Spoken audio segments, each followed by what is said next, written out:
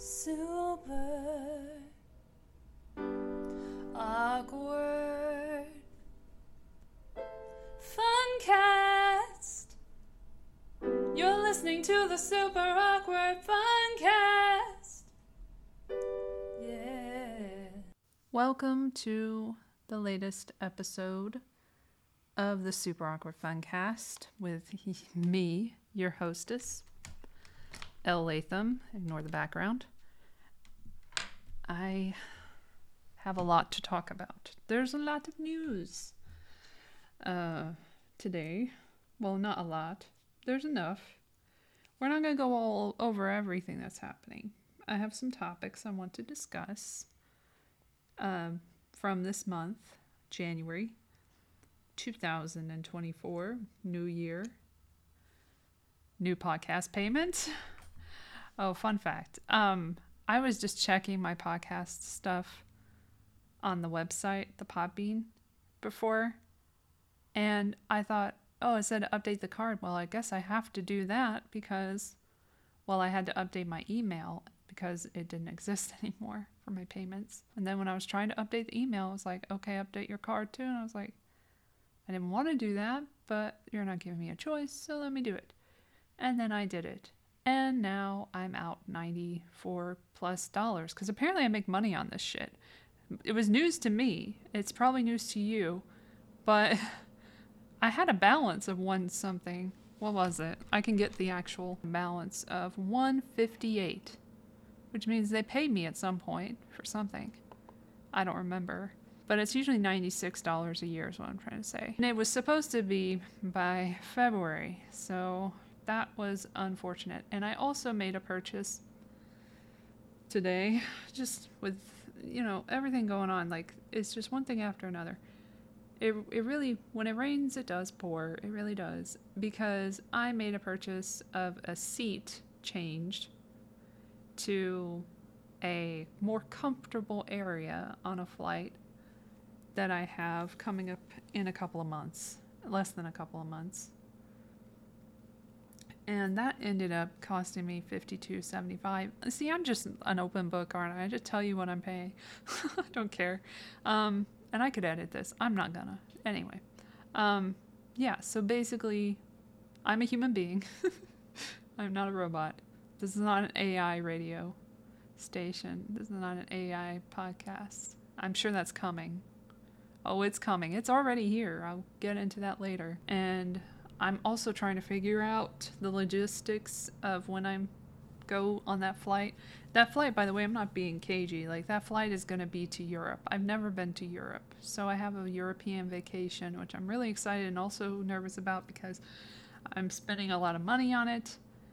And yes, it's money that I earned by getting hit by a car, but it still is a lot of money. And the most I've ever spent in one thing, on one thing. Ever. So it's a lot for me to do that, because I am poor. All right, government, I'm poor. Another thing I like about being on Podbean, so I'll give some praise to Podbean. I don't have to worry about copyright. So I can play whatever I want to play for you guys and comment on it. Fair use, fair use, fair use. Ain't nobody claiming anything. So I do like that. Although, shout out to, I can't believe I'm doing this, but Disney, because they were really cool towards the end of my series. By the way, check out my series. I'm just in so many different directions. I apologize. But check out my series on YouTube. I'll link it, I guess, if I remember to, for the super awkward fun reviews of the X-Files. It's like a companion show to this show where you can see visuals, which is fun, and hear clips that I get to play. But the beginning of it is very, I'm trying to find what it is. So you gotta give me some credit. I mean, not credit. You gotta give me some leeway there because I really took a while to really edit it the way I really wanted to edit it and to get it the way I wanted it to be. But once you get into season 4, it really starts to pick itself up and looks a little cleaner and sounds a little bit better towards the end. My audio is way better because I got this beautiful mic that I'm using. Shout out to Shure. But yeah, basically that's up it's done. So we finished that this month. I finished uploading everything. I hope that those breaks weren't too painful for anyone, or if you cared. But I really enjoyed doing that series, and I really need people to see it, and I would like to have your appreciation for it, because it was a very difficult thing for me to achieve by myself. Again, no editors, I'm the editor, baby. I edit everything. I make everything. Me. Ever since, for a long time, I've been like doing this alone, and then I get the guests if I get them, and then they come on, and it's through like my booking skills. So there's no co-host anymore. Eventually, maybe at some point, I'll try to get someone if I ever meet anyone again. It's not looking good. It's really hard to meet people in LA nowadays, and to not look like a weirdo. We said something else. I said something else. We didn't say anything. I said something else about something else, but I forgot what the something else was that I said. Something to do with the flight. Yeah, the flight. Okay, so the flight is to Europe. I've never been to Europe. I will figure out when I will record. I don't know about March. I would imagine that I would have to record an early episode for you guys and post it before I leave or after I leave. But you will get it before the end of the month in March and before the end of the month in April. So it won't be like too crazy to get that done. I'll just have to record early. So anything that happens at the end of the month that I miss, guys, just give me a break. So just be prepared for that. This month, a lot happened. So the Epstein, the Epstein list was supposed to be revealed. Oh my gosh, yes. Except that's not really what it was. And I went over this a little bit on Twitter or what have you. People are closing doors everywhere. I hope you can't hear it. People all over Twitter and all over everywhere else were like, so like, oh my gosh, the Epstein list. And it got a lot of people in a tizzy, which was really the whole point of it. And the media like started to cover everything and then just decided the next week, oh, that's done. Let's move on to this and that and the other. But here are the names basically that happened. And this was in the context of a case that happened, or a defamation suit that happened where Ghislaine Maxwell, if you listened to the last episode, you would have heard me do a bad Ghislaine Maxwell impression for like 18 minutes or something. This independent article is from January 22nd, 2024, written by Alex Ross and Io Dodds. Okay, this says the Epstein list, full list of names revealed in unsealed court records so far. And then it'll give you like the lowdown on what this is from, the 2015 case, blah, blah. The second tranche, whatever, of documents released on Thursday evening did not shed much new light on the case, and included many of the names previously made public, because this was never going to be a big reveal, by the way, guys. Which I talked about on Twitter and stuff. Further documents unsealed on Friday are currently being reviewed by the Independent. Being named in these documents does not indicate any wrongdoing related to Epstein or anyone else. Exactly. There are people mentioned. Okay, I'll get to that. Okay. The list includes many of his accusers and alleged victims, as well as people with only tangential connections to Epstein who were pulled into the lawsuit against Maxwell. Prince Andrew appears prominently, as usual, with the documents mentioning a previously reported accusation that he groped Joanna Sjoberg, which he denies. Former U.S. Presidents Bill Clinton and Donald Trump are also named, with neither accused of wrongdoing. Judges, court staff, and legal representatives are not included. Alright, first we got Ghislaine, obviously, we know her. She was convicted of the conspiracy with no one else. She just conspired by herself. Donald Trump, Hillary Clinton, she was mentioned. I remember that. David Copperfield.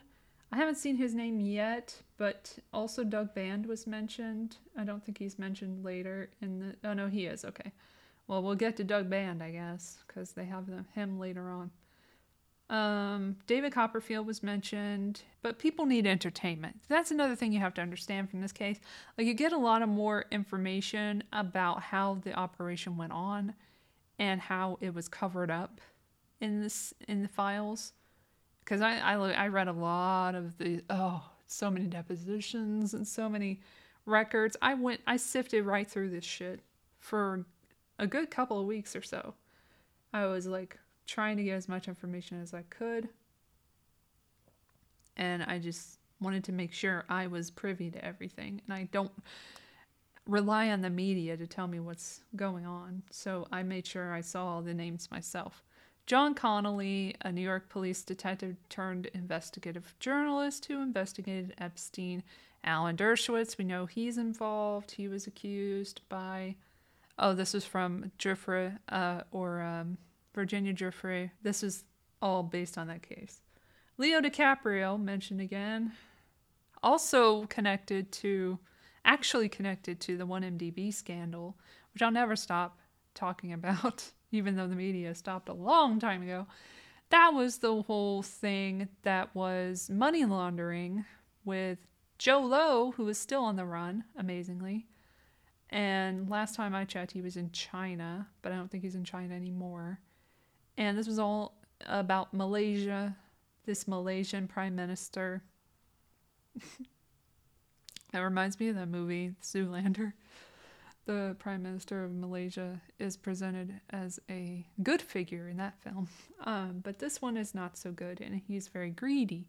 And he has a fund from the public that ends up being used by his stepson. This is going to be a crazy movie when they make it. Read Billion Dollar Whale if you haven't yet. Who ends up making a company, Red Granite Pictures or whatever, and just out of nowhere, because Martin Scorsese can't get funding for his big ass movie with crazy shit in it about Wall Street, about the Wolf of Wall Street. Jordan, what is his name again? Jordan Belfort, played by Leo DiCaprio, longtime collaborator. He goes to Red Granite and they say, yeah, we'll make that movie. $100 million? No problem. And he doesn't think anything of it. And he makes the movie just the way he wanted to. No problems. Until later. And I just thought it was the most hilarious and crazy thing in the world that the movie about money laundering, about just taking people, taking advantage of people and doing this whole scheme that Jordan Belfort and his friends did, ended up being a money laundering operation itself and the subject of a huge scandal that involved not only them, but Goldman Sachs, a prime minister again, and even Obama's involved. There's a lot of tangential people who were around Joe Lowe or received funds or tried to get funds through that fund, the 1MDB. But yeah, and also the FBI was involved, and 13 different countries, I believe. Yeah. Crazy shit. Oh, also, the Obama thing, it was to re-elect Obama or something. I'm not really sure exactly what that was. I think that's what it was. It was a fund to re-elect him, and some of the funds were from the shady money laundering stuff. Anyway, back to this. Sorry, I had to go on a tangent because every time I see his name, I think of 1MDB and The Wolf of Wall Street, which I liked. The funny thing about it is I liked that movie at the time, but when I found out about the money laundering, I can't look at it the same way. Well, I can look at it in a different way as what it is, but it just opened up my eyes, really, to the ridiculousness of this whole world. Anyway, Al Gore's there. Richard Branson. Stephen Hawking. See, people were making all kinds of stink about Stephen Hawking in here.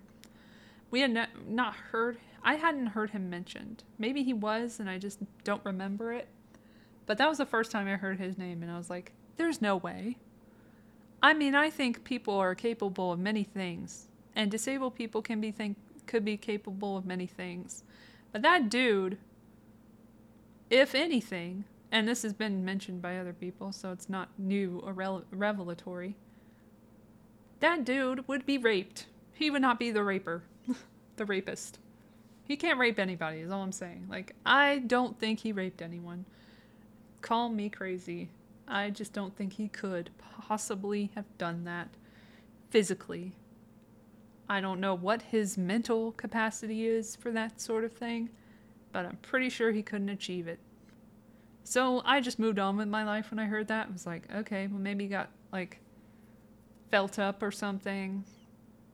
But he didn't have any control over himself, so he's not the rapist in that situation. So what am I to say about that? And I mean, it's easy to say, like, he could be coerced in whatever way. Like, there's no rape case that you can make. There's just no rape case you can make with that guy. That's all. I'm probably not the only person who thinks that, other than the other person that I saw talking about it. Anyway, Ehud Barak, former Israeli prime minister. He's also in the Black Book, which doesn't look good. Michael Jackson. I think I heard about him before this mentioned, but I didn't know exactly if there was any connection. But yeah, he was mentioned as coming to the house, you know. Nothing crazy. Again, you could come to the house. You don't have to participate in the activities. And I don't think he would. Not because I think he was gay or a pedo, but I have a feeling that he wasn't that into sex. But I don't know enough about him like that. But that's the feeling I got from the audio that I listened to that was taped without his knowledge at the time. From a dude who was jealous of him and his wife. That dude's wife. And then it turned out they were besties and he looked like an idiot. But I never got any vibe that he was that into women. Not women, I shouldn't say that. He was not into men or women from what I could hear from the conversation that was going on. This was all like on YouTube. I don't even know if that's on YouTube anymore, but I listened to that a long time ago. And I got a lot more information about Michael Jackson, more than I ever thought I'd get. And then I think he even had like a really yearning for Diana Ross, and he was very upset. And then he was also upset about losing Brooke Shields, but she was also involved. Ooh, she was hanging out with Adnan Khashoggi back in the day, so like crazy shit going on there too. I don't know, but nothing really stood out to me as abnormal about him. But this was him as a young star. So, you know, it's possible in his elder age he could have gone really cray-cray. I mean, because his face wasn't great. But I think some of that, according to this audio, is like maybe something to do with Joe Jackson, his dad, because his dad beat him and always told him, according to him, he was saying that his nose was ugly or something. And so that kind of got in his head and everything. Anyway, fascinating stuff. Dead now. Who cares if he's in the thing? I'm worried about the alive people who are still out there. And then that brings us to Marvin Minsky, artificial intelligence pioneer in this article. He's described as that guy. I don't know if all the scientists were doing shit. I just don't know. I don't think so. I think he needed a cover. He had this organization. Jeffrey Epstein had his own foundation. Jeffrey Epstein VI Foundation from the Virgin Islands. And he was also involved with Harvard and research. And remember, he also wanted to make like a master race or some shit. Like with his DNA. He was a weird fucking dude. So he could use these guys. Like, the only thing is, like, Bill Gates, like, when he was mentioned, like, he had known him since the 90s and shit. So that's not quite the same. And even if he didn't know him in the 90s, he knew him right after he was convicted of trafficking of a minor. So, or whatever it was, prostitution, whatever sweetheart deal he got. But he was hanging out with him afterwards. You think he'd do a background check before you took people's money, funneled it to an organization like MIT, and also, you know, hung out with him and got photographed. You think you'd do some research first. But this was the same guy, Bill Gates, who hired a guy from Microsoft who ended up having child sex abuse material on his computer. So, I don't know, man. Not the greatest judgment of character from this non-scientist who acts like a scientist. Okay, Kevin Spacey's mentioned. Not only was he in the book, also he was friendly with Gillen, and they're literally on at the Buckingham Palace, like on the fucking throne. Like, I can't. That whole family, throw them away. I just don't know. Yes, he was found not guilty of sexual assault in 2023, but that's one of many cases. I don't care. George Lucas, you know, entertainment again. I don't know what he's up to. I've never seen him in any other logs or whatever, so I don't know. Jean-Luc Brunel, who is unfortunately dead, but it wasn't a suicide. Kate Blanchett, that's a surprising one. Because what? It was so out of nowhere. When you saw her name, you're like, oh, okay. Wow, they were really hanging out with everyone. So, like, when they did that part, oh my gosh, the Golden Globes with Ricky. Oh, let's get to that part. I'm going to play it. I didn't think I was going to play it, but I'm going to play it. Let's play that monologue. Also, shout out to the Golden Globes being a dumpster fire. All right, here, I found the part. Here it goes. But tonight isn't just about the people in front of the camera. In this room are some of the most important TV and film executives in the world. People from every background, but they all have one thing in common. They're all terrified of Ronan Farrow. He's coming for you. He's coming for you. Look, talking of all you perverts, it was a big year. It was a big year for paedophile movies. Surviving R. Kelly, Leaving Neverland, Two Popes. Shut up. Shut up. I don't care. I don't care. Many talented people of colour were snubbed in major categories. Unfortunately, there's nothing we can do about that. The Hollywood foreign press are all very, very racist. So, fifth time. So, we were going to do an in memoriam this year, but when I saw the list of people that had died, it wasn't diverse enough. It just, no. It was mostly white people, and I thought, nah, not on my watch. Maybe next year. Let's see what happens. No one cares about movies anymore. No one goes to the cinema. No one really watches network TV. Everyone's watching Netflix.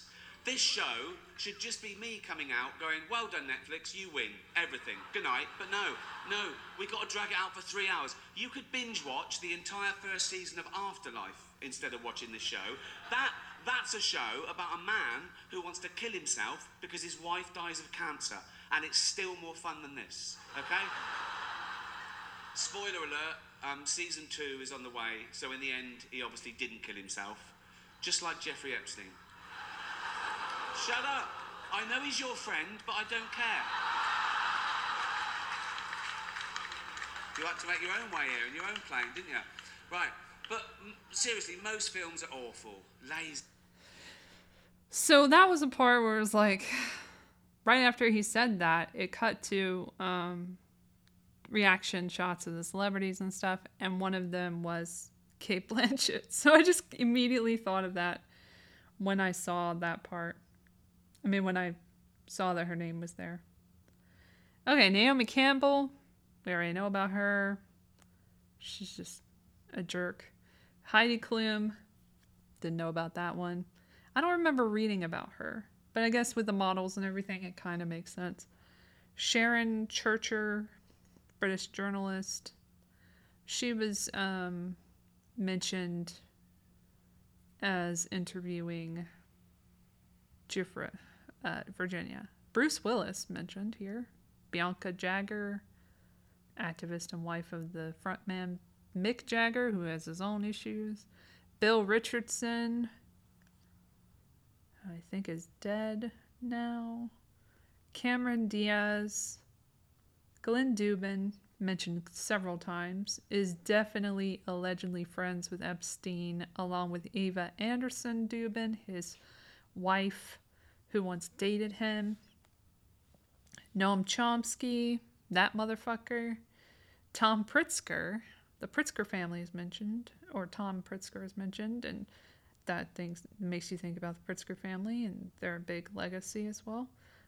Chris Tucker, I kind of feel bad for him because he ain't anywhere else. He's just in the flight log for that one thing with Kevin Spacey, who was very famous, and Bill Clinton for the AIDS thing at the CGI, Clinton Global thing.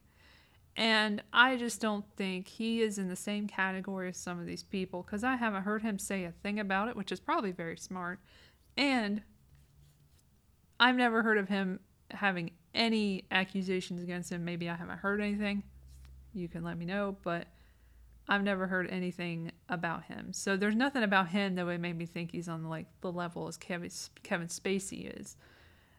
Sarah Ferguson, Fergie, Duchess of York. Robert F. Kennedy Jr. was mentioned, which was interesting. Another legacy guy from the Kennedys, of course. James Michael Ostrich. Doesn't say anything more than that. I don't even know who that is, but okay. Juan and Maria Alisi. So that's husband and wife working at Epstein's home. There's a lot of staff depositions in here as well. Janice Benaziac served as Palm Beach house manager for Epstein.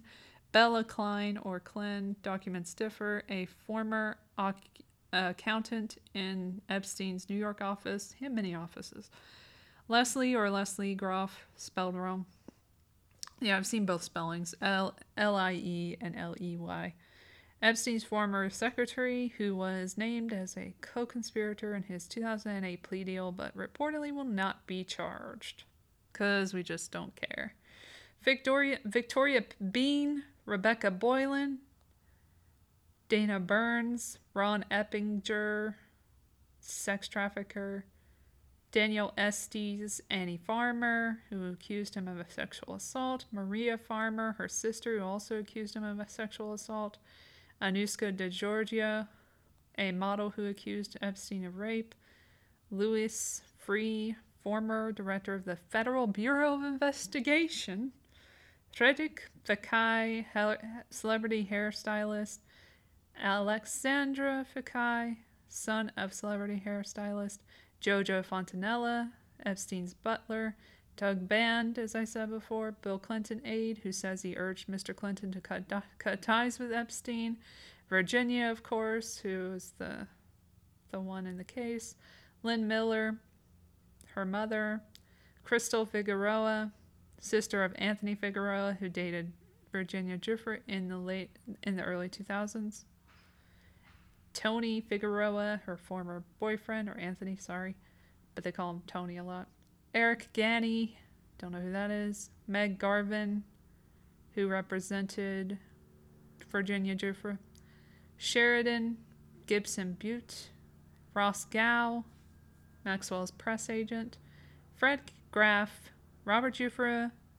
Philip Guderian, don't know who that is. Alexandra Hall, Joanna Harrison, Sharon Harrison, Victoria Hazel, Brittany Henderson, Brett Jaffe, Forrest Jones, Sarah Kellen, who is Epstein's former assistant, named as an unindicted co-conspirator in his 2008 plea deal, Adriana Ross, his former assistant, named as an unindicted co-conspirator in his 2008 plea deal. Will they ever have to talk in a deposition? No.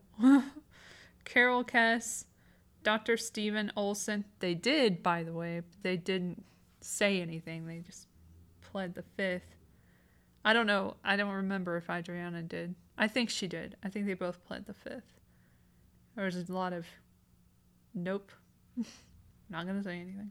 Stephen Kaufman, Wendy Lee, author, Peter Listerman, Tom Lyons, Nadia Marchenkova, alleged friend of Epstein's, named as an unindicted co-conspirator in his 2008 plea deal, Bob Meister, Jamie Melanson, Donald Morrell, David Nolan, David Knorr, Joe Pagano, May Paluga, Stanley Pottinger, Detective Joe Riccari, former Palm Beach police officer who investigated reports of sexual abuse against children by Epstein, and you can see his reports and everything in the documents. Chief Michael Ryder, responsible for investigation of sexual abuse against children by Epstein. Ronaldo and Deborah Rizzo, husband and wife who worked for Epstein's alleged friend Glenn Dubin. Sky Roberts, Kimberly Roberts, Lynn Roberts, Haley Robson, known as team recruiter for Epstein in police documents. Dave Rogers, the private jet pilot for Epstein. Alfredo Rodriguez, the dead butler at his Florida home, who sold the Black Book. Scott Rothenson, Forrest Sawyer, Doe, that's your name? Doe? Duff makes more sense. I'm going to go with Duff. Duff Scheutel, investigator. Joanna Schoberg claimed she was sexually abused while underage by Epstein, also claimed Prince Andrew touched her breast. Cecilia Stein, Marianne Strong, Mark Tafoya, Emmy Taylor, Maxwell's ex-personal assistant, Brent Tyndall, Kevin Thompson, Ed Tuttle, Les Wexner, again, founder of L Brands and a former business partner of Epstein. Not just that, but his only effing client. Abigail Wexner, wife of Les Wexner, Crescenda Valdez, Emma Van, Anthony Valadares, Christina Venero, licensed massage therapist, Maritza Vasquez, Vicky Ward, investigative journalist and author who claims she was blocked from covering Epstein's misdeeds while working at Vanity Fair, Jared Weisfeld, Sharon White, Courtney Wild, who was an accuser, I know that, Daniel Wilson, Mark Zeff, New York decorator, Kelly Spam, unknown person listed as flying on Epstein's private jet. That's how I know that name. Alexandra Dixon, unknown person listed in his little black book. Alfredo Rodriguez, the former household manager, jailed in 2012 for hiding and trying to sell his black book. Didn't we already say his name? I'm pretty sure I said his name before. That's weird. I don't know why they brought that up again, but that's the same dude. There aren't two of them. Ricardo Legarreta, Mexican designer listed as a passenger on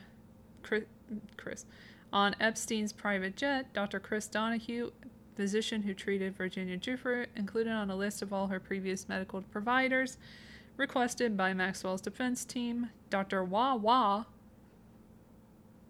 physician who treated Virginia Giuffre. Judith Lightfoot, psychologist who treated her. Dr. Karen Kudikoff, same. Dr. Carol Hayek, psychiatrist. Dr. John Harris, physician. Dr. Darshani Majaliana, physician who treated her. Dr. John Harris, again, another one? What is wrong with them? Pretty sure that's a repeat, but anyway. Dr. Mona Devon Sean, whatever. Physician who treated her. Dr. Scott Robert Geiger, physician who treated her. Dr. Michelle Streeter, physician who treated her. And Donna Oliver, physician assistant who treated her. And so, I don't know, they fucked up a little bit of that, but that's the list. And I'm going to read you another article From CBS News, Jeffrey Epstein contact names revealed in unsealed documents. Here are key takeaways from the files. Oh, okay. There's a video component. What do they come down to? Their conclusion is... Okay, so here's a little more of the background of the case. In the filing, Maxwell's team attempts to debunk an article by journalist Sharon Churcher of the Daily Mail, who described a dinner on Epstein's Little St. James Island, allegedly attended by Clinton shortly after he left office. Maxwell's team claims former FBI Director Louis Freeh submitted a report wherein he concluded that President Clinton did not, in fact, travel to, nor was he present on Little St. James Island between January 1st, 2001 and January 1st, 2003. And goes on to say Secret Service assigned to the former president would have been required to file travel logs. Also named in the documents is Sarah Kellen, a former Epstein employee who has been accused by one adult victim of knowingly scheduling her flights and appointments with the financier, and Maxwell. Her spokesperson had said in a 2020 statement to CBS News that Kellen scheduled those appointments at the direction of Epstein and Maxwell and was herself sexually and psychologically abused by Epstein for years. The statement noted Kellen deeply regrets what she had any part in, but not that she had any part in it. Not enough to actually give answers in a deposition. Like, what are you hiding? That's all I have to say. This is on January 9th, 2024, this article, by the way. And it's written by Kara Tabachnik, Allison Elise Goodyear, whatever your last name is.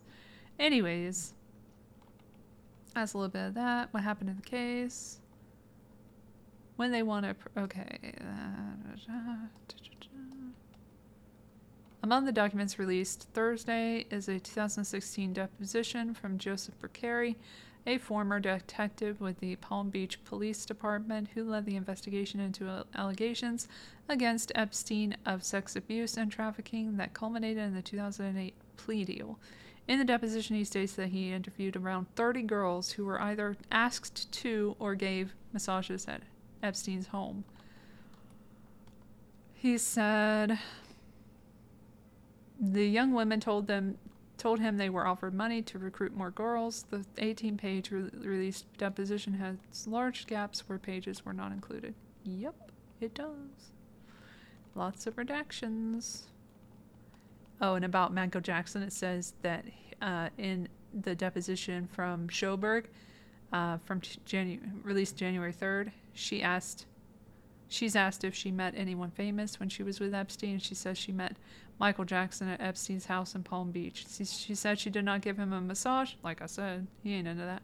And did not accuse him of any wrongdoing. And then about Robert F. Kennedy Jr., Alisi testified in his witness deposition released January 5th that he saw Robert F. Kennedy Jr. at the house but did not specify when. The independent presidential candidate, who is not accused of wrongdoing, has previously said that he traveled twice on the plane with his family.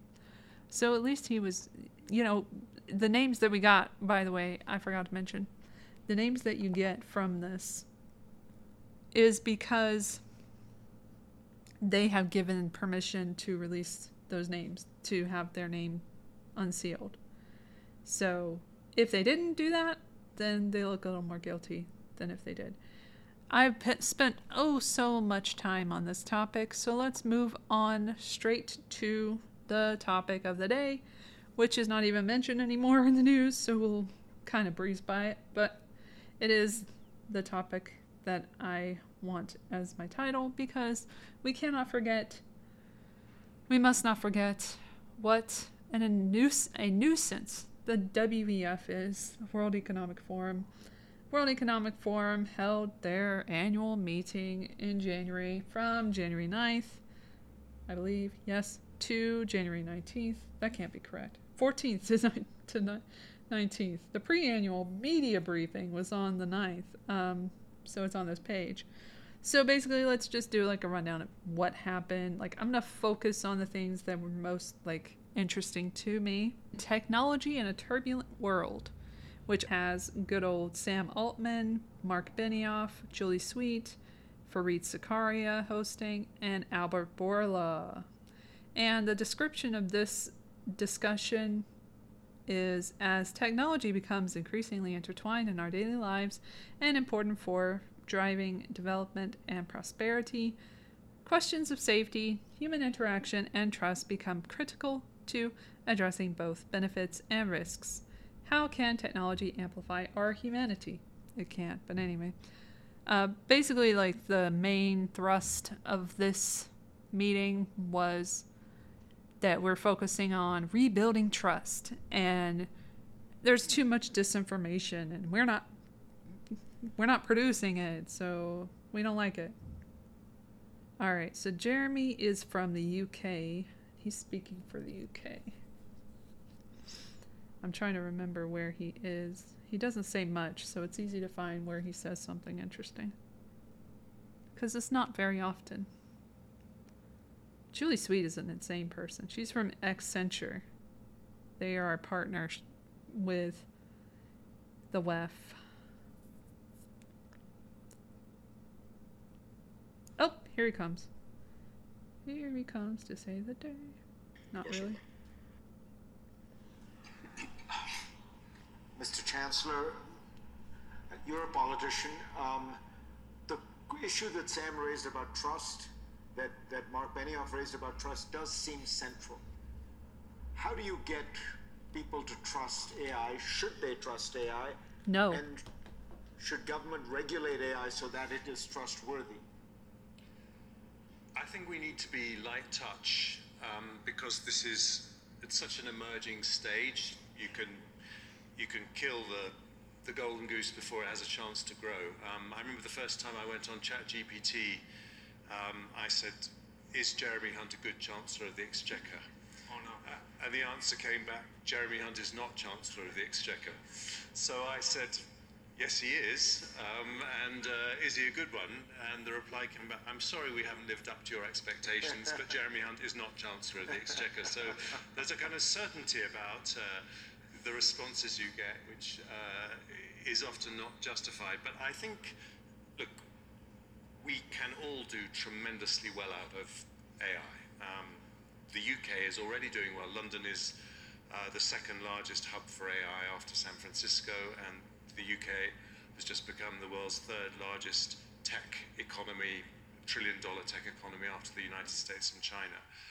But as a politician, I look at the big problems that we face. For example, when we have the next pandemic, we don't want to have to wait a year before we get the vaccine.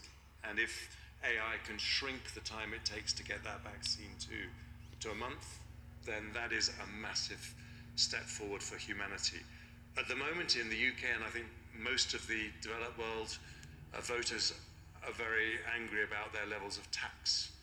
If AI can transform the way our public services are delivered and lead to more productive public services with lower tax levels, that is a very big win. But I think we have to allow the technology to grow. We have to have our eyes open to the guardrails that we're going to need. The UK also plays a very big role in global security. We need to be sure, as I was saying to Sam earlier this morning, that a rogue actor isn't going to be able to use AI to build nuclear weapons. So we need to have Yeah, that's our job, right? our eyes open, which is why the AI Safety Summit that Rishi Sunak organised at the end of last year was so important. But we need to do it in a light touch way, because we've just got to be a bit humble. There's so much that we don't know, and we need to understand the potential where this is going to lead us at a stage where no one really can answer that question. So yeah, he just said the next pandemic. They keep saying that every fucking time. It's like a broken record. Then they had this interesting one about the Middle East. So I went there and got a clip for you on that one. That's at 43. All right, let me turn that down. Let me scooch this. Just brutal, unprecedented attack. Shut the fuck up. So this one, to preface this, it's I guess I'll go to 42. Anticipating the Middle East in 2024. And I heard a little interesting stuff there. And I thought you should hear it too.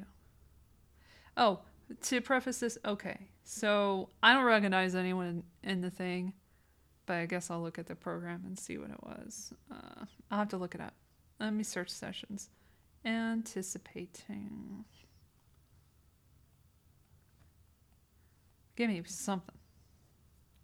Thank you. I pride myself in getting information.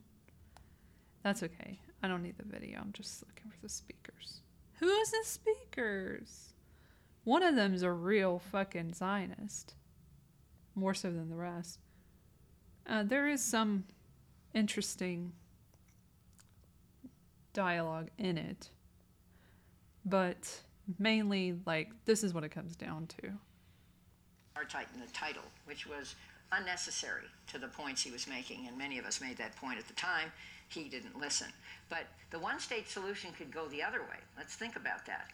I met with Muammar Gaddafi. I'm sorry to tell all my war stories, but I was there in his tent in Sirte in the early 2000s, and he gave me a book, which I can't find. If I could find it, I could make a fortune on eBay, but I can't find it. The name of his book was Israeltine. His argument was the land mass of Israel is way too small for two states, and therefore we should have a democracy, small d, there. And certainly at the time, the Arab birth rate was much higher. With the Orthodox Jews, the Israeli birth rate is getting higher. But let's imagine that the state of Israel is wiped out. Now, for me, just personally, given my own family history, I think that's a horror to imagine.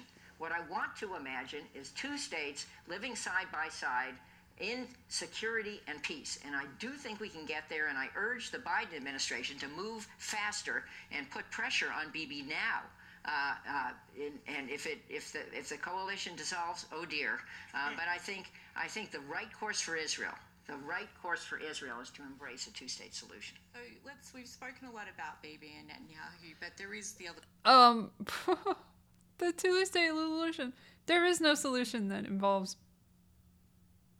one apartheid state. That's just not going to happen. The side of this, the pathway to a Palestinian state is going to come with strong leadership out of Palestine.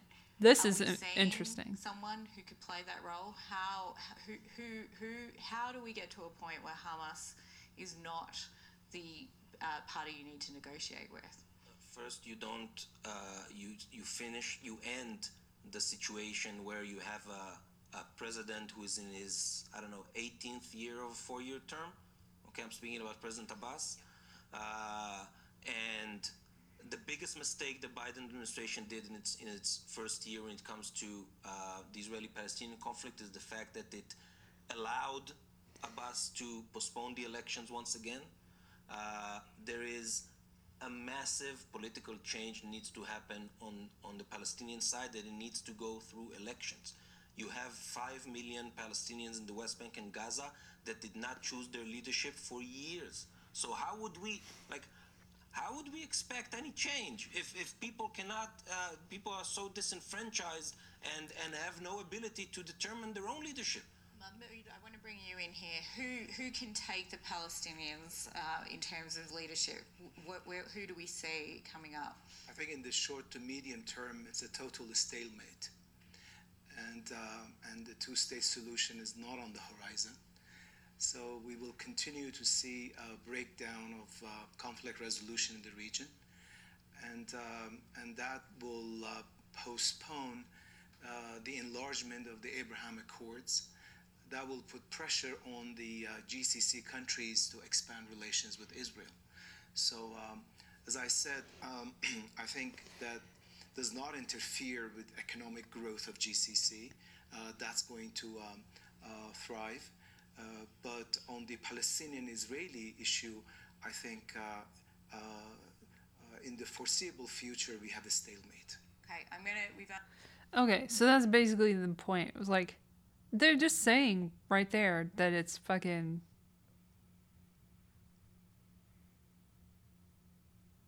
regime change. There, I found it. It's regime change. They want to change the regime. Who do you think should be in charge of this country that we have nothing to do with? Usually. Okay. Then I have this part from the Global Economic Outlook from 10 days ago. I'm not even telling you when it is before, but this is from 10 days ago. 14 minutes in or so. I don't remember who's in this one. Let me see if I can find that. Tharman Shanmugaratnam is president of Singapore. He looks really trustworthy. Office of the President of Singapore. Ngozi, whatever. Okonjo Iweala, Director General of World Trade Organization. Mohammed Al-Jadaan, Minister of Finance, Ministry of Finance of Saudi Arabia. Francine Lacroix, Editor-at-Large and Presenter of Bloomberg Television, who is doing the Q&A thing. David M. Rubenstein, co-founder and co-chairman of the Carlyle Group, which is connected to Epstein. That's funny. Then Christine Lagarde, the president of the European Central Bank. Love them. And this is Christian Lindner, Federal Minister of Finance, Federal Ministry of Finance of Germany. All right, back to it. My bad. We are witnessing a new That's normal. him. And 2023 marks this new normal. Think about the rise of artificial intelligence we all have discussing here in Davos. Think about the geopolitical tension and the threat of fragmentation we will have to deal with over the next years. The higher debt levels after the pandemic and the energy price hikes, which has shrunk our fiscal space to finance transformation. And given the very little growth perspective of the global economy, we have to answer the question how we will be able in the future to finance transition by the private capital markets and how to fight poverty around the world. So for me, it's not normalization, it is a new normal which we have to be prepared for. And has 2023 given me hope, you asked? I would put it this way, it was a call for action, because we have to rearrange some policies, and probably we see a new need for structural reforms. Probably we are at the beginning of an era of new structural reforms. Okay, so there's like new normal economy, like it's very much Great Reset kind of language to me. And then also like how they intertwine the AI stuff with the economic stuff, like how that's gonna all work out. In other news, because more than the WEF happened. Wait, I should say that I watched a few of other of these, like the NATO ones, like the ones that were connected to foreign policy, domestic stuff, but like big issues. And I heard one time someone mention Trump and was scared to say that they would be president again, that he'd be president again, but looked at the future as if he was the president. And there was a lot of that kind of feeling from the people, the attendees and the speakers, that we can't just expect for Biden to be president again. They seem to be okay with the idea, or they have accepted that it's possible that he won't be president again. So there is some of that going on there. I don't know how much of it is there, but it seems like people are kind of making that a possibility. And with the media and everything and what they're doing with Trump all over the place, and, you know, covering his cases and stuff, like, they're helping to kind of put him up too and make people fall for that shenanigans again.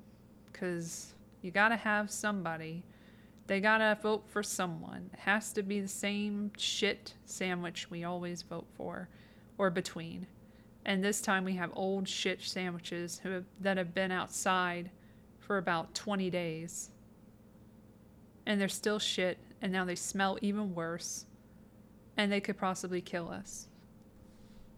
So, yeah, good luck with all of that in the new selection, is all I have to say. No one 2024. Let's move on to someone who played Trump. So there's a segue. Alec Baldwin was indicted in a manslaughter charge in the Rust shooting. This is from G. Maddaus. Okay. From Variety. This is from January 19th, 2024. So here's the news with Alec, if you were wondering, because we have covered him in the past. Alec Baldwin has been indicted on charges of involuntary manslaughter as prosecutors once again seek to hold the actor accountable for the on-set death of cinematographer Helena Hutchins. He was initially charged in the case in January 2023, but the charges were dropped 3 months later after his defense team raised questions about whether his Colt 45 was functioning properly when it fired. Hutchins was preparing to film a scene with Baldwin at a ranch near Santa Fe, New Mexico in October 2021 when the gun went off. Just all of a sudden, just went off. I don't know how that happened. Baldwin has maintained that he did not pull the trigger. If convicted, he faces up to 18 months in prison. We look forward to our day in court, his attorneys Luke Nikas and Alex Spiro said in a statement on Friday, the rare Greek attorneys.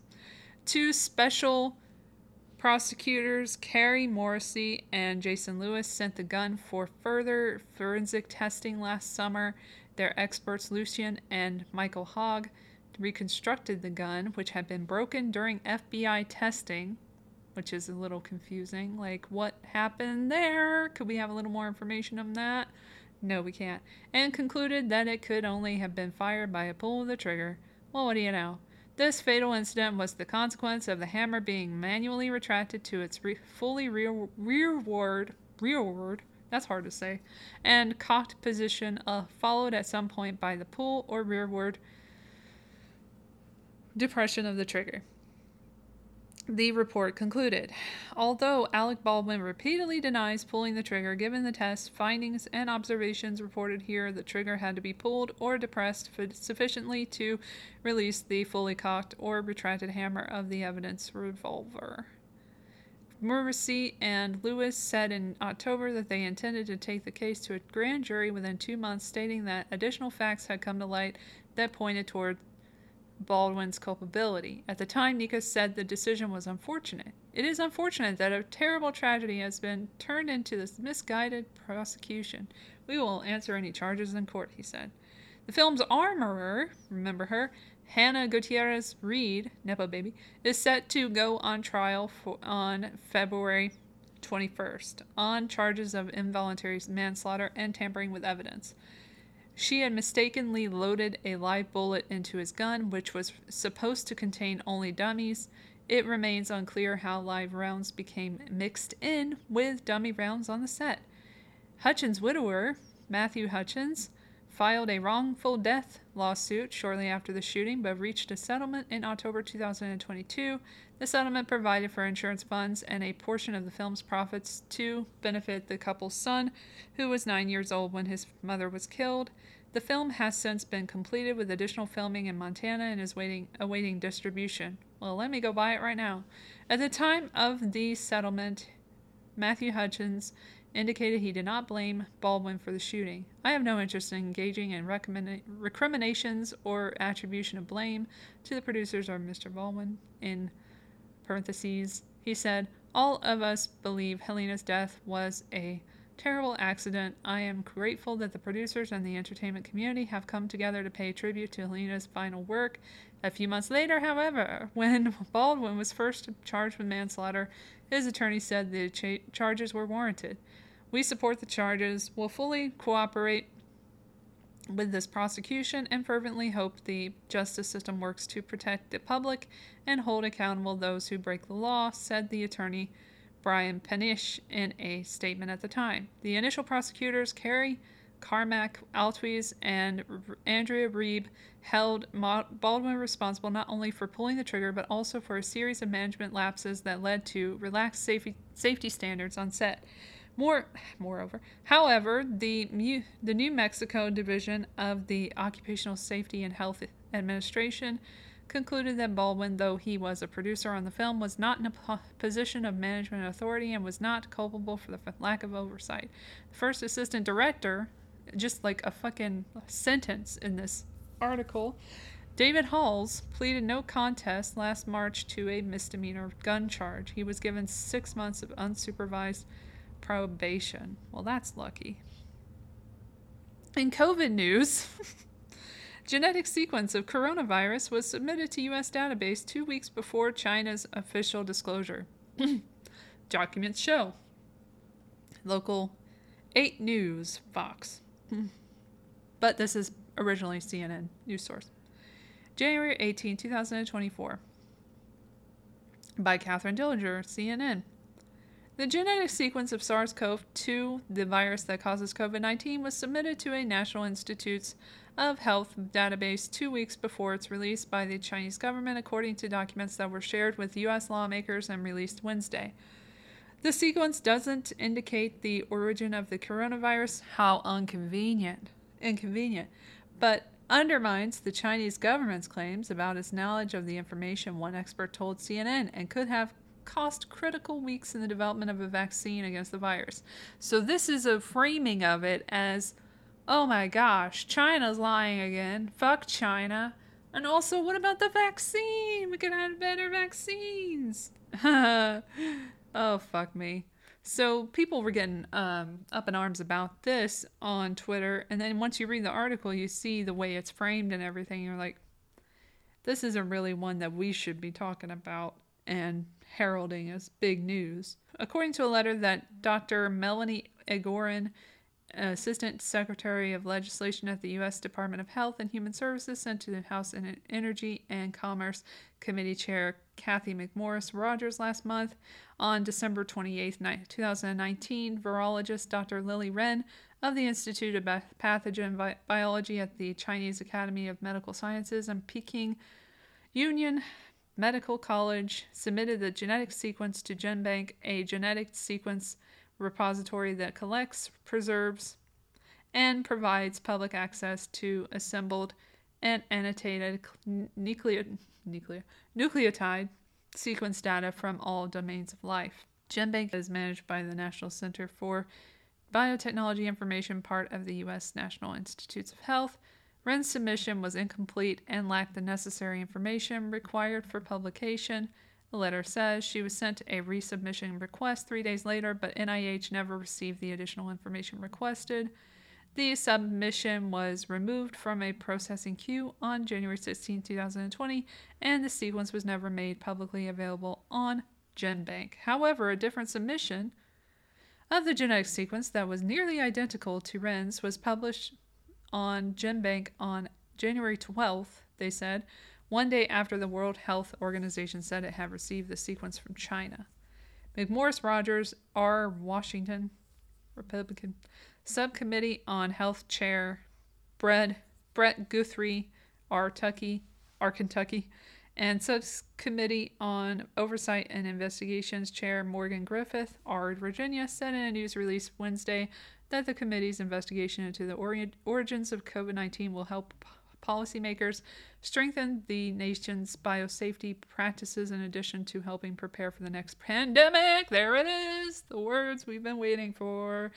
They really want that next pandemic, don't they? Sheesh. They probably said it a million times before COVID and we just weren't paying attention, but I'm paying attention now, I'll tell you that much. All right, so that's Corona news. But in news about AI, going back to AI and going to the issue that I brought up a lot before, which is the ability to bring people from death who are dead back to life in many ways, or trying to present something as if it's alive and that sort of thing. There was a lawsuit filed, according to Variety again. This is by J. Kim Murphy on January 25th, 2024, so a few days ago. George Carlin estate files lawsuit against group behind AI-generated stand-up special, a casual theft of a great American artist's work, they say.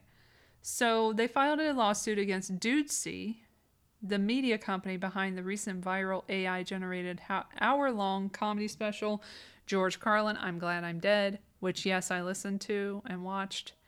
And it's a nightmare because it's got like AI generated imagery and it's annoying.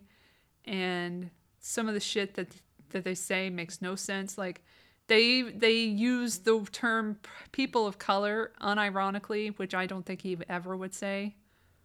But again, we don't know because he's dead and all. So they try to mimic his voice and it doesn't go too well. I mean, the cadence is there, but there's no life, obviously, because it's AI.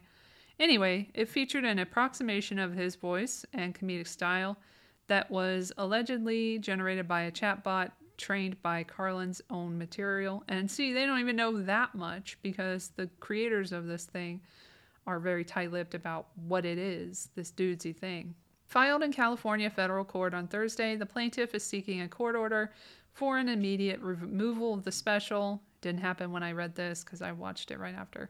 Plus an unspecified amount in damages. The lawsuit alleges that the company infringed on copyright by using Carlin's materials to train the chatbot without seeking permission or licensing.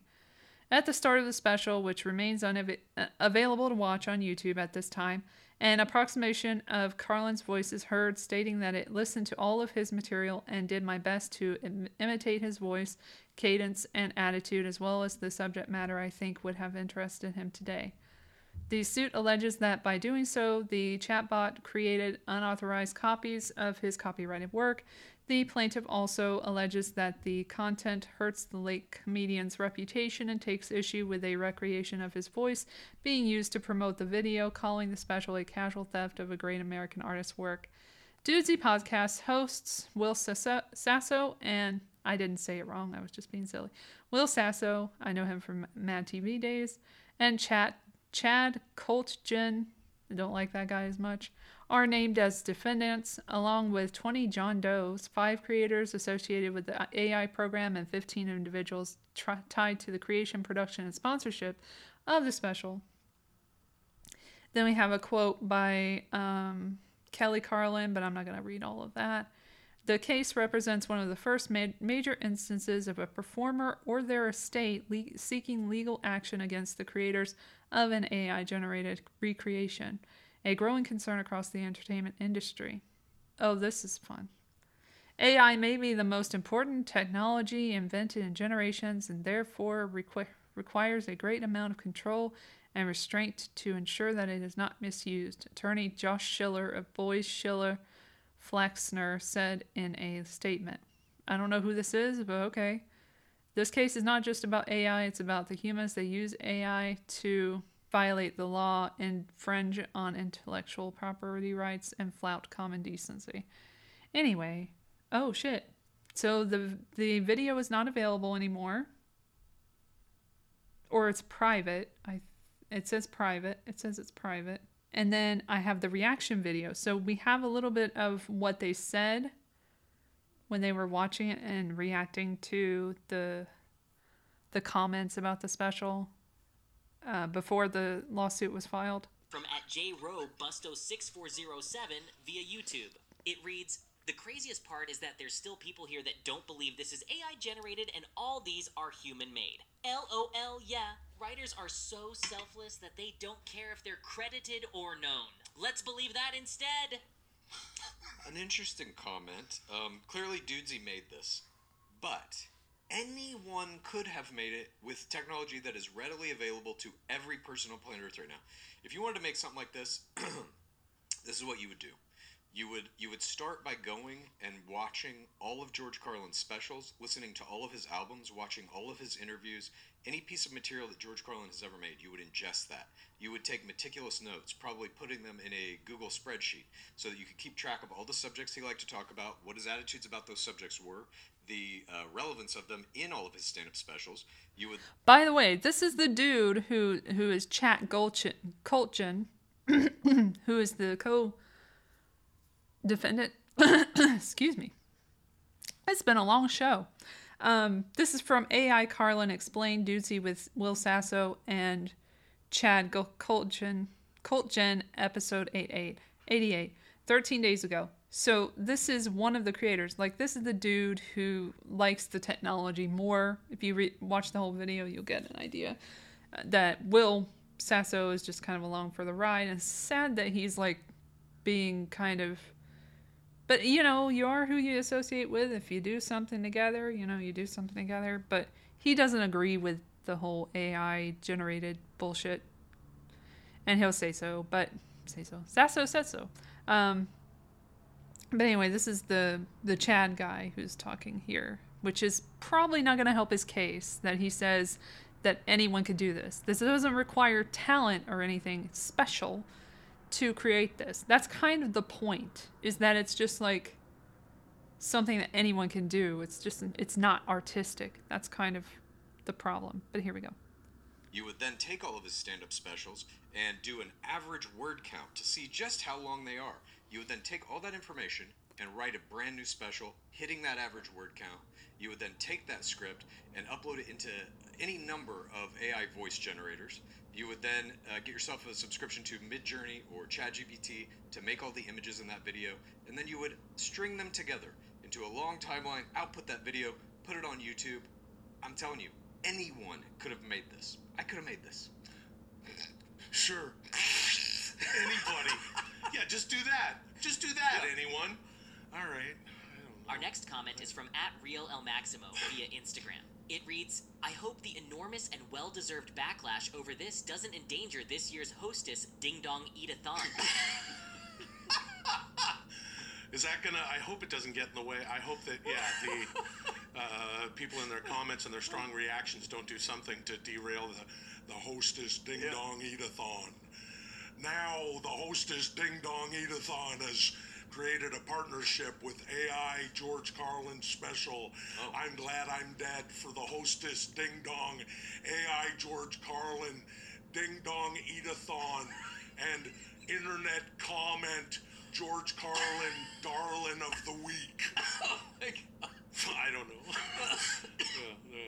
How about this one from @RRHorrocks via Instagram, who writes, if AI impersonation is scary or evil or wrong, how do you feel about a person using a voice or wearing a mask? Is that equally evil or wrong? If not, then your argument is flawed and your perspective is skewed. And you should analyze that about yourself. If SNL, Mad TV, etc. impersonating everybody under the sun is fine, but this is over the line, I think you're just scared of technology. It's not a moral stand.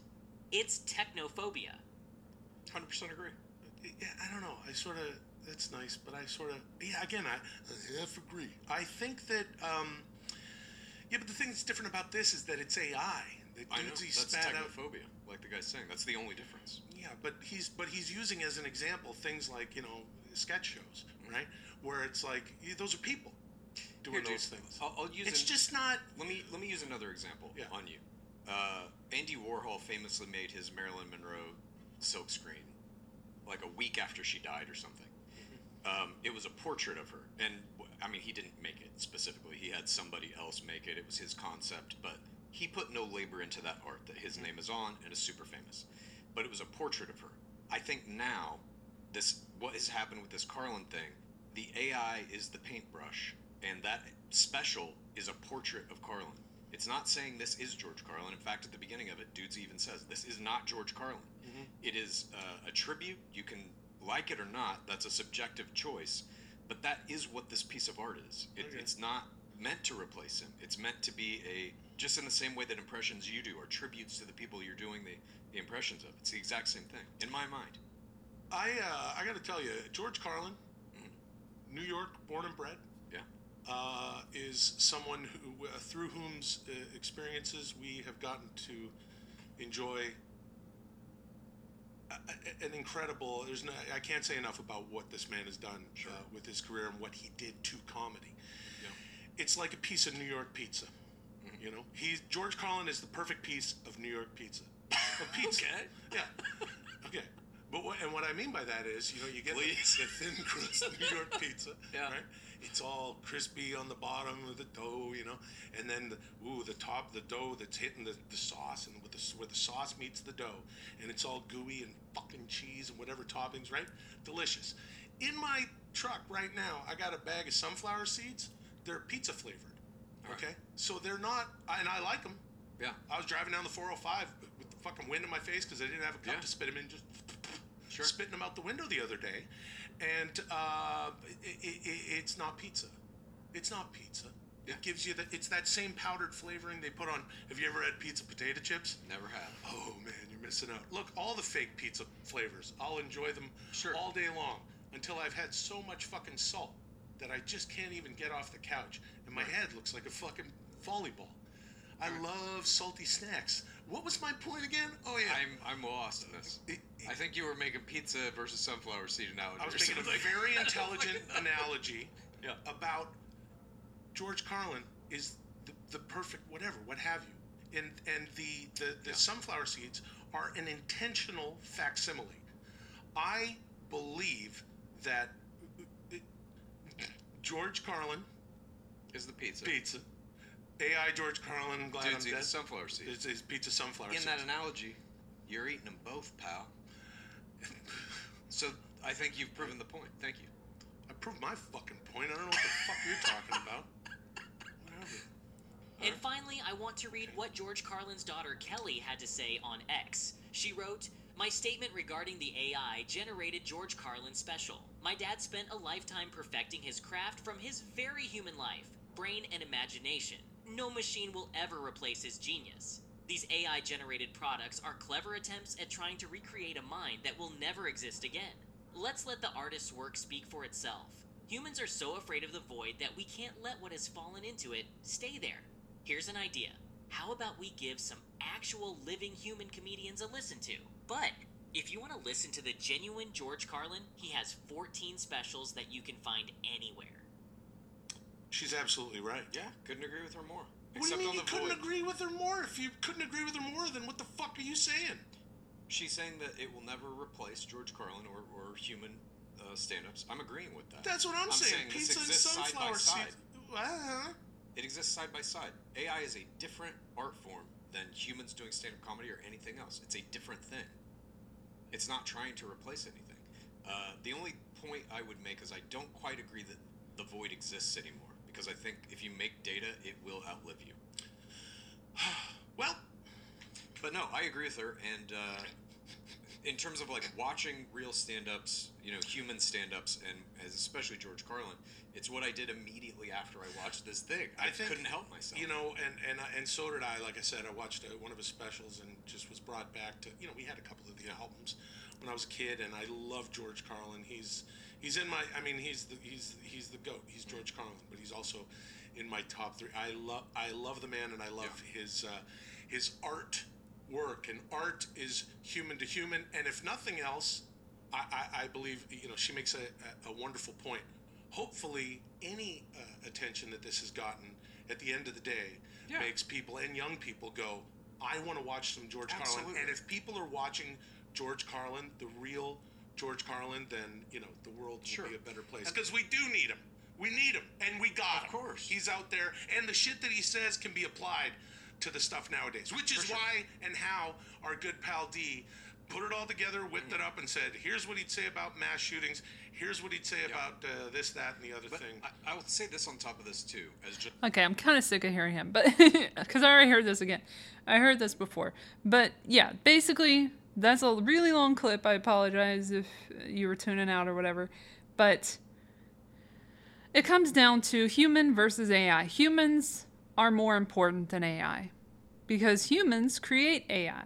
So it's really that simple. Chicken before the egg, like AI did not exist before humans. They exist because of humans. Humans are very flawed individuals. And a lot of them are very shady and will do the wrong thing in many instances, and that's why AI can't be trusted. That's my opinion. What is it worth? To you, I don't know. But moving on. There's other news. So there's Elon Musk news, because he just can't stay out of the news for 1 minute. And it's not good news, so let's leave on that. What's Elon up to? Let's find out. You probably already know, but just in case you don't. Okay, I guess we'll go to New York. Sorry. We'll go to NBC New York, 11 minutes ago. Breaking news. Elon Musk says, and when he says something, you know it's true, right? But we'll see. Elon Musk says his startup Neuralink has implanted a device in its first human. Musk said the first product from the brain science startup is called telepathy and will let people control their phone just by thinking. And if you like this dude, I do not know why. I will never know why. But to each their own. I don't get it, but whatever. Who wrote it, though? It doesn't say who wrote it. No, it doesn't say who wrote this. That's weird. Oh, it's on NBCnews.com? Okay, I'll go there. I want to credit the person. Okay. Tech news. David Ingram, January 29th, 2024, 5:49 p.m. So it says, tech billionaire Elon Musk said Monday that his brain science startup company Neuralink had implanted a device in a human for the first time, a possible step toward a product that he said would allow people to control almost any external device by thinking. And why wouldn't you want to do that? And what problems could arise from that? And what issues will be a part of that? And what kind of wrongthink will be involved in that application? Musk made the announcement on X. He said the patient, whom he did not identify, because they're not real. No, I'm just kidding. Received an implant Sunday and is recovering well. The initial results, he added, showed promising neuron spike detection. He gave no other details about the procedure, the patient, or the device the company implanted. And I responded, fucking psycho. How many are you planning to kill? Because he's killed a bunch of monkeys and sheep and stuff in the lead up to this. So I'm just wondering how many humans he's planning on killing. Scientists for decades have worked on similar ideas for brain-computer interfaces that, if successful, could one day assist people who are physically disabled, change how people communicate, or more. There was no immediate independent confirmation of Neuralink's progress. One of Neuralink's competitors, they'll know, Precision Neuroscience, implanted its device in a human for the first time last year. Well, congratulations. Something to be proud of.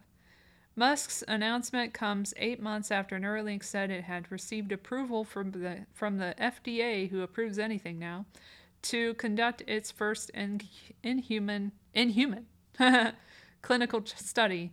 In September, Neuralink said it would begin recruiting patients for the study. And now they got one. Yay!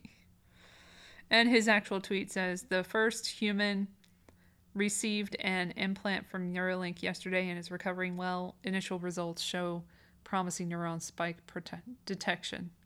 And then I responded, how many are you going to kill? And then Neuralink, which is based in San Francisco, did not immediately respond to a request for more information. The FDA, which regulates medical devices and would need to approve any consumer product, did not immediately respond to a request for comment on Musk's announcement. Neuralink has said it was building a brain implant called the Link to help patients, including those with severe paralysis, use external technologies.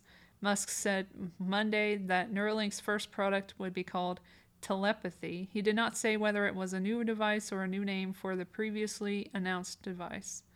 Neuralink has faced accusations in recent years that it mistreated some of the monkeys it used in its experiments, hence my comment. The Agriculture Department said last year, after an investigation, that it did not find any violations of animal research rules other than a self-reported 2019 incident in which a Neuralink surgeon used an unapproved sealant to close holes drilled into a monkey's skull. Reuters reported. If they did that to a fucking human, come on. The outrage would be immense. The telepathy product would allow people to control their phones or computers, transhumanism, and through those devices, almost any other device with thought only, Musk said.